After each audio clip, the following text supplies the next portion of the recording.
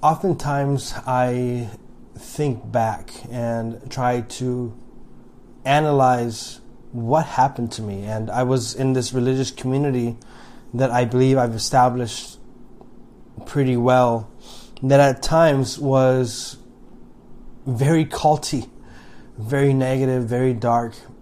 At other times there was so much kindness, charity, compassion.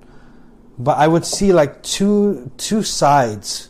Like one side was very oppressive, very negative, and this other side was very, I could say, Christ-like and loving and understanding and charitable and just everything that I enjoyed about the religious life.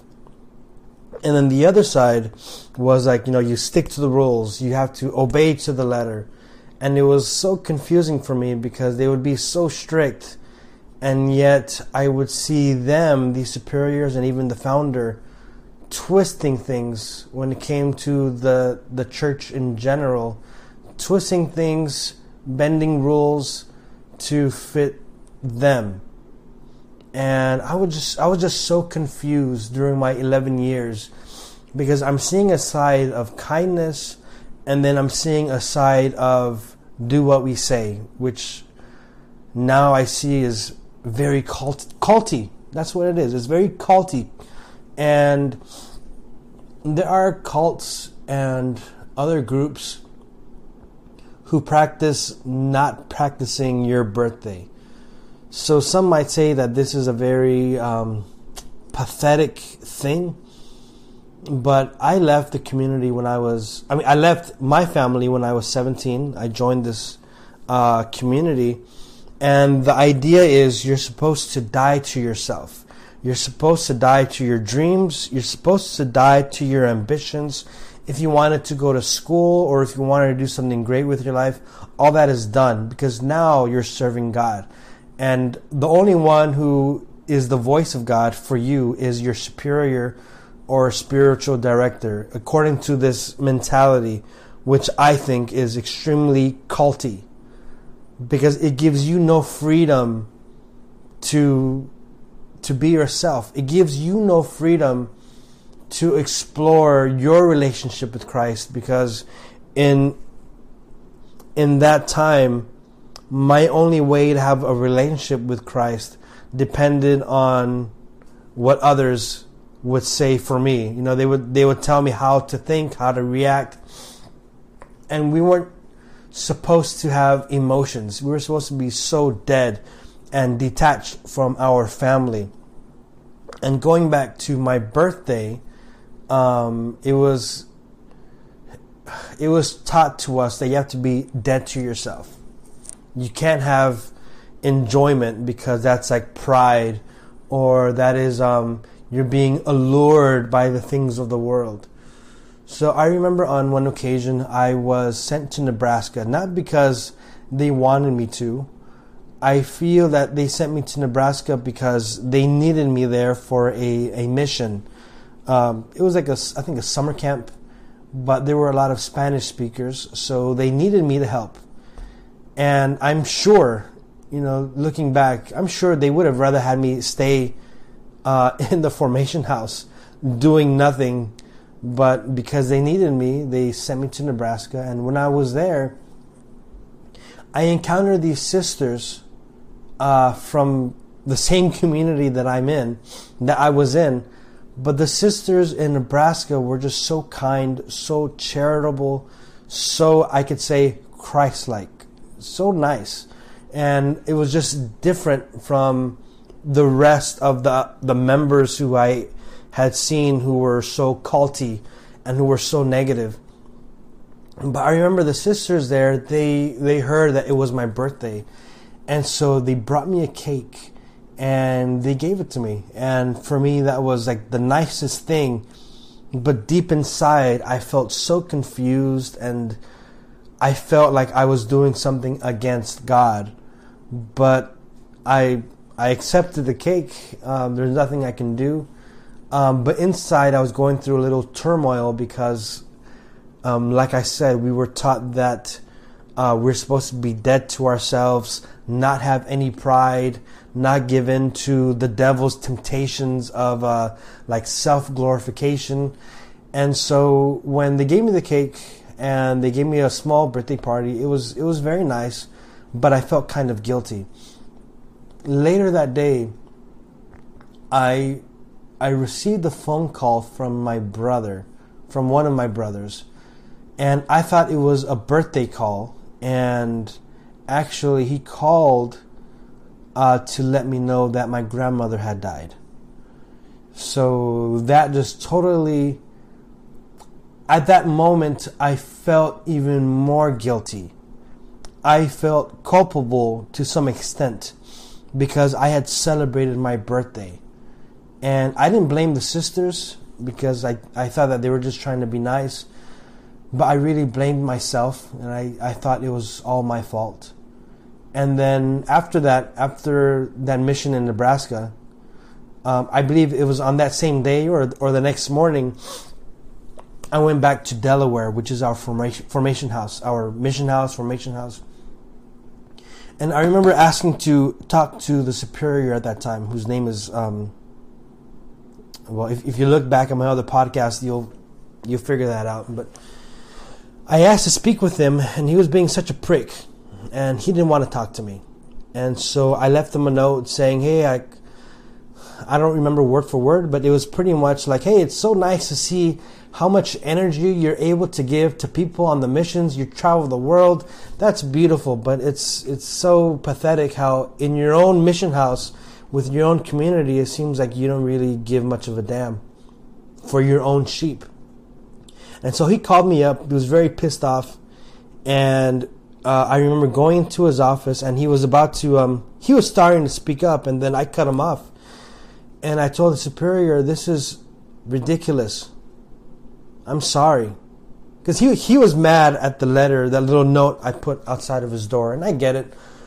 But at the same time, for those of you who don't know the story, I had been in isolation for about a year. And like I said, I was only in Nebraska because they needed someone to speak Spanish. If it wasn't for that, I'd still be stuck in isolation, or they call it prayer. I didn't sign up for that. And so I told them, look, all I want is permission to mourn with my family, to pray with my family, to cry with my family, to be at the funeral. And he told me that it was my fault that I never got to see my grandmother when she was sick, which is complete BS.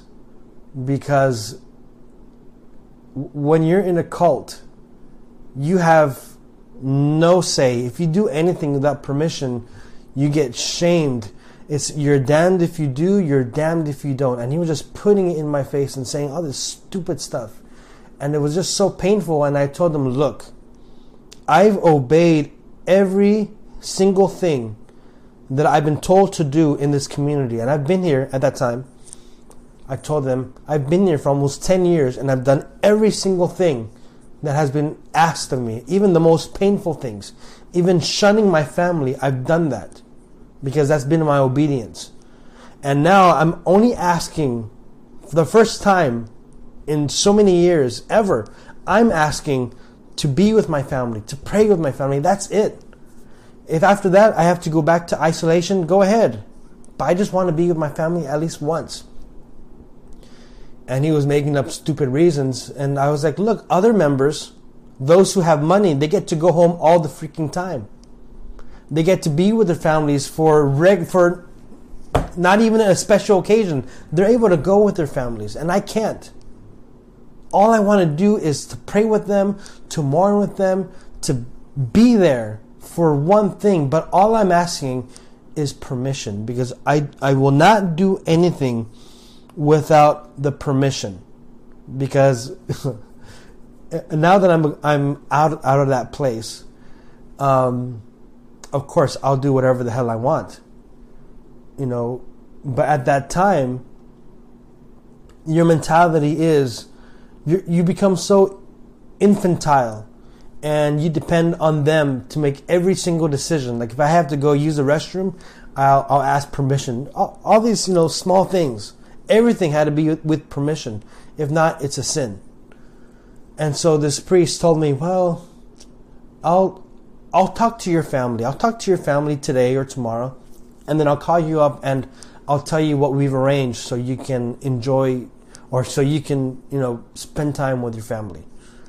And I felt that he had listened to me, and I was so thankful. Thank you for actually listening. So I remember going to pray, and then the next day he calls me to his office and he tells me, okay, amigo, I spoke with your family and they were saying it's just so difficult financially for you to come to Los Angeles, for you to go to Los Angeles. It's better, they said, it's better you to stay here in Delaware, just pray, just stay in the prayer chapel all day, and they prefer your prayers because financially you'd be a burden. And when my brother called me 2 days before my birthday, he told me that the family wanted me to be there. So I was confused, and I asked him, is that really what they said? And he said, yes, unfortunately, they'd rather you stay in Delaware because it's just too much of a financial burden. And the crazy thing is, I believed this priest entirely.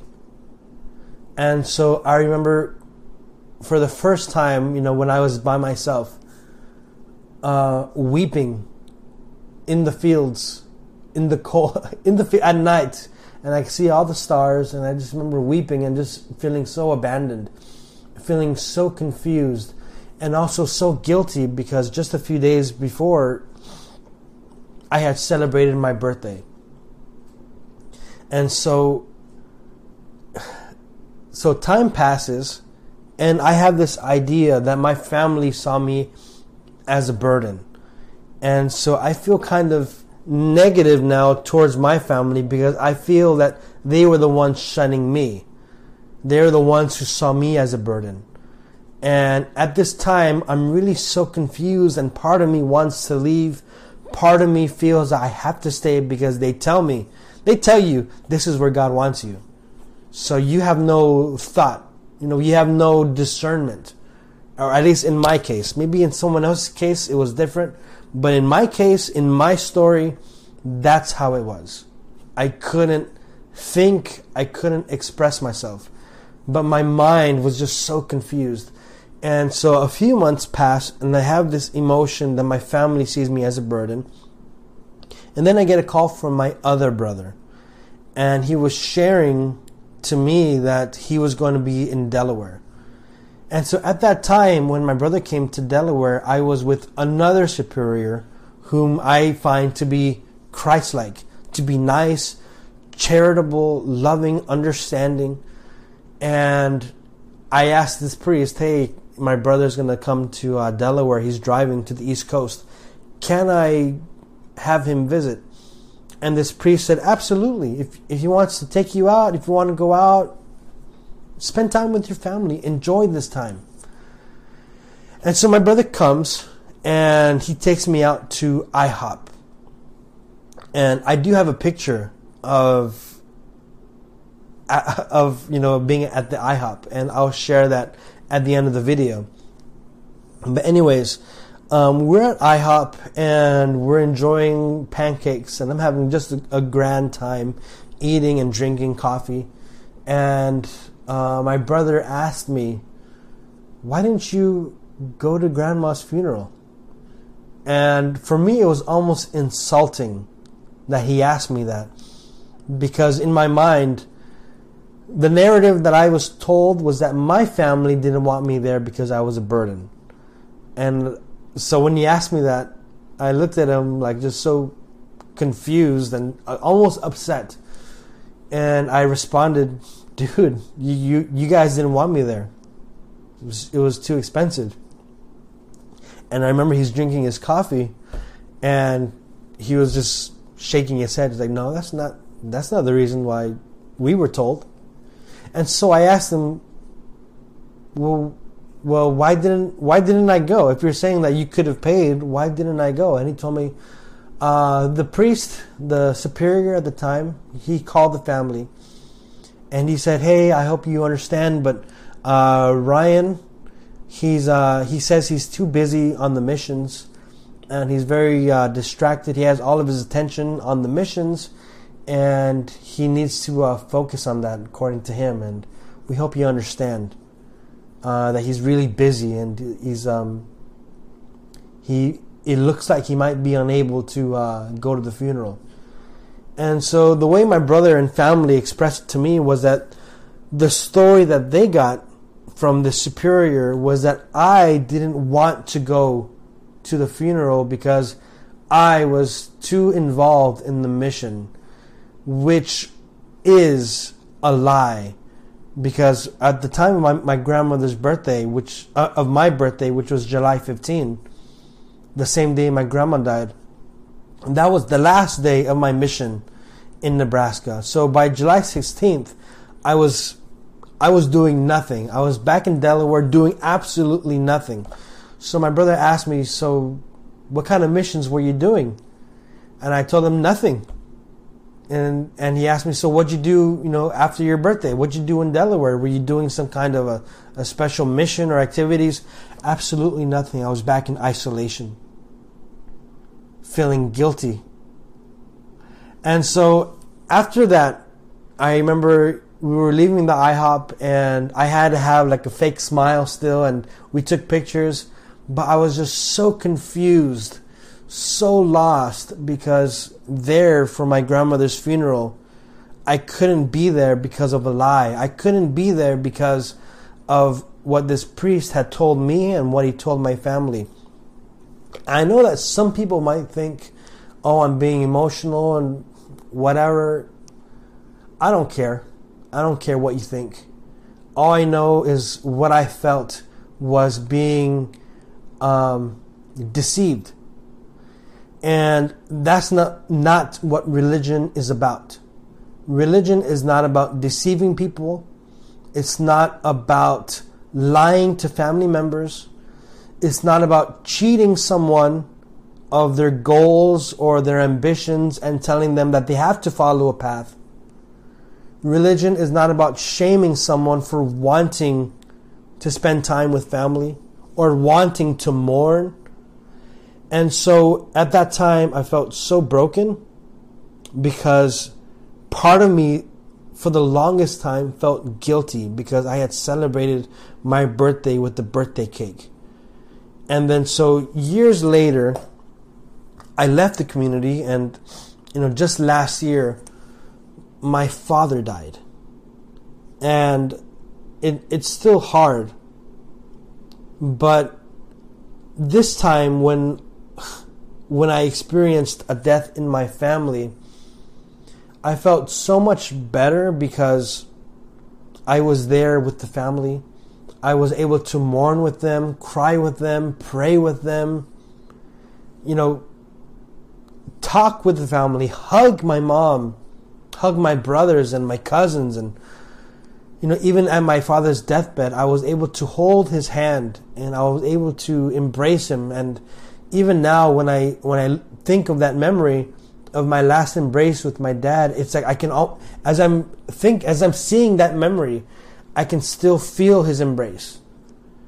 And for me, that's so healing because I'm almost 100% sure that if I were still under Father Bing, the founder of that community, I would be in so much trouble for even bringing up wanting to be with my family, because that's how they treated me for the longest time. So if they were to say to me, oh no, we'd give you permission, I don't know, BS, because the only people who really got to see their families from when I was there was those who have families who donate thousands of dollars, a lot of money. And if you're not a big timer, they treat you like a slave. They treat you like scum. And I know I'm not the only one who hasn't had permission to be there for a funeral.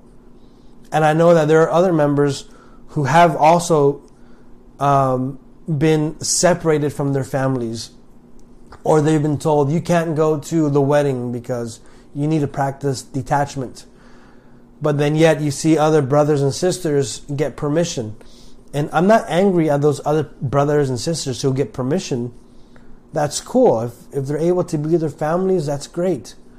But it's just not fair that in my journey during that time, I was made to feel that it was my fault. And so I'm glad I left that place.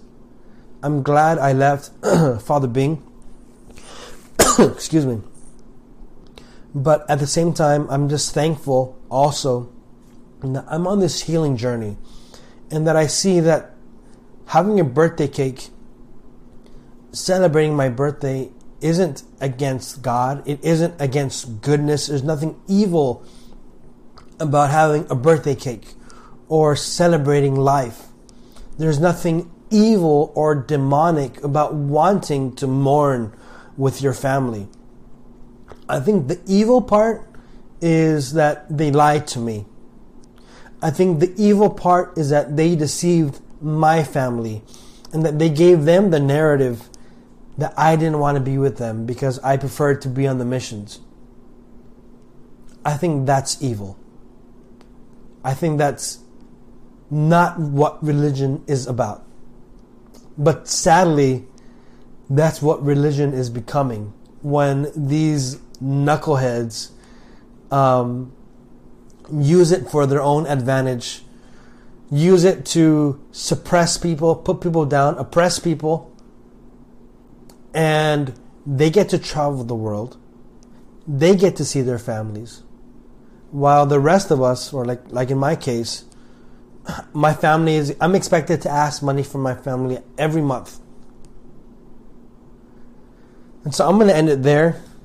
But like I said, the healing journey from feeling guilty when my grandmother died to going through my own healing journey when I left the community, and the peace that I have being there with my dad, being there with my mom, being there with my family.